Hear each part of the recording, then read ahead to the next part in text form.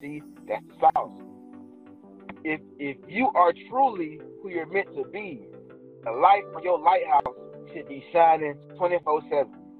Just because there's no boats, tugboats, sailors, ski, surfers, aquatic animals, just because your radar ain't getting no action, don't mean you cut your light off.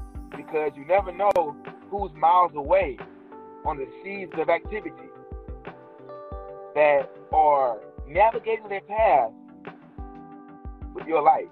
Albeit, your light could be a dim light on that path, but for some of us, the dim light becomes brighter as we charge forward. The minute you cut your light off at your lighthouse, I'm in the dark. So you never know who is being led by the light in your lighthouse.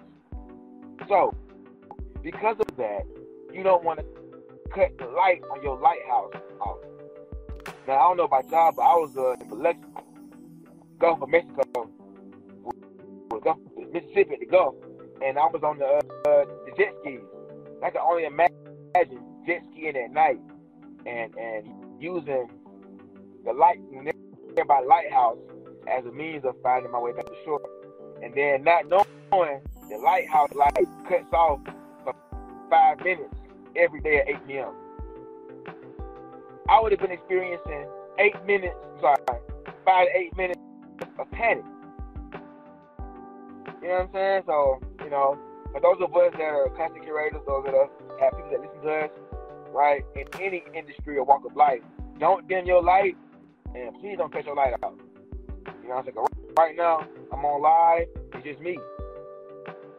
But I will not cut my light off. We rocking and rolling. This is what I do, baby. If I got to stare in the mirror and motivate me, somebody getting this confidence game, it is not going to waste.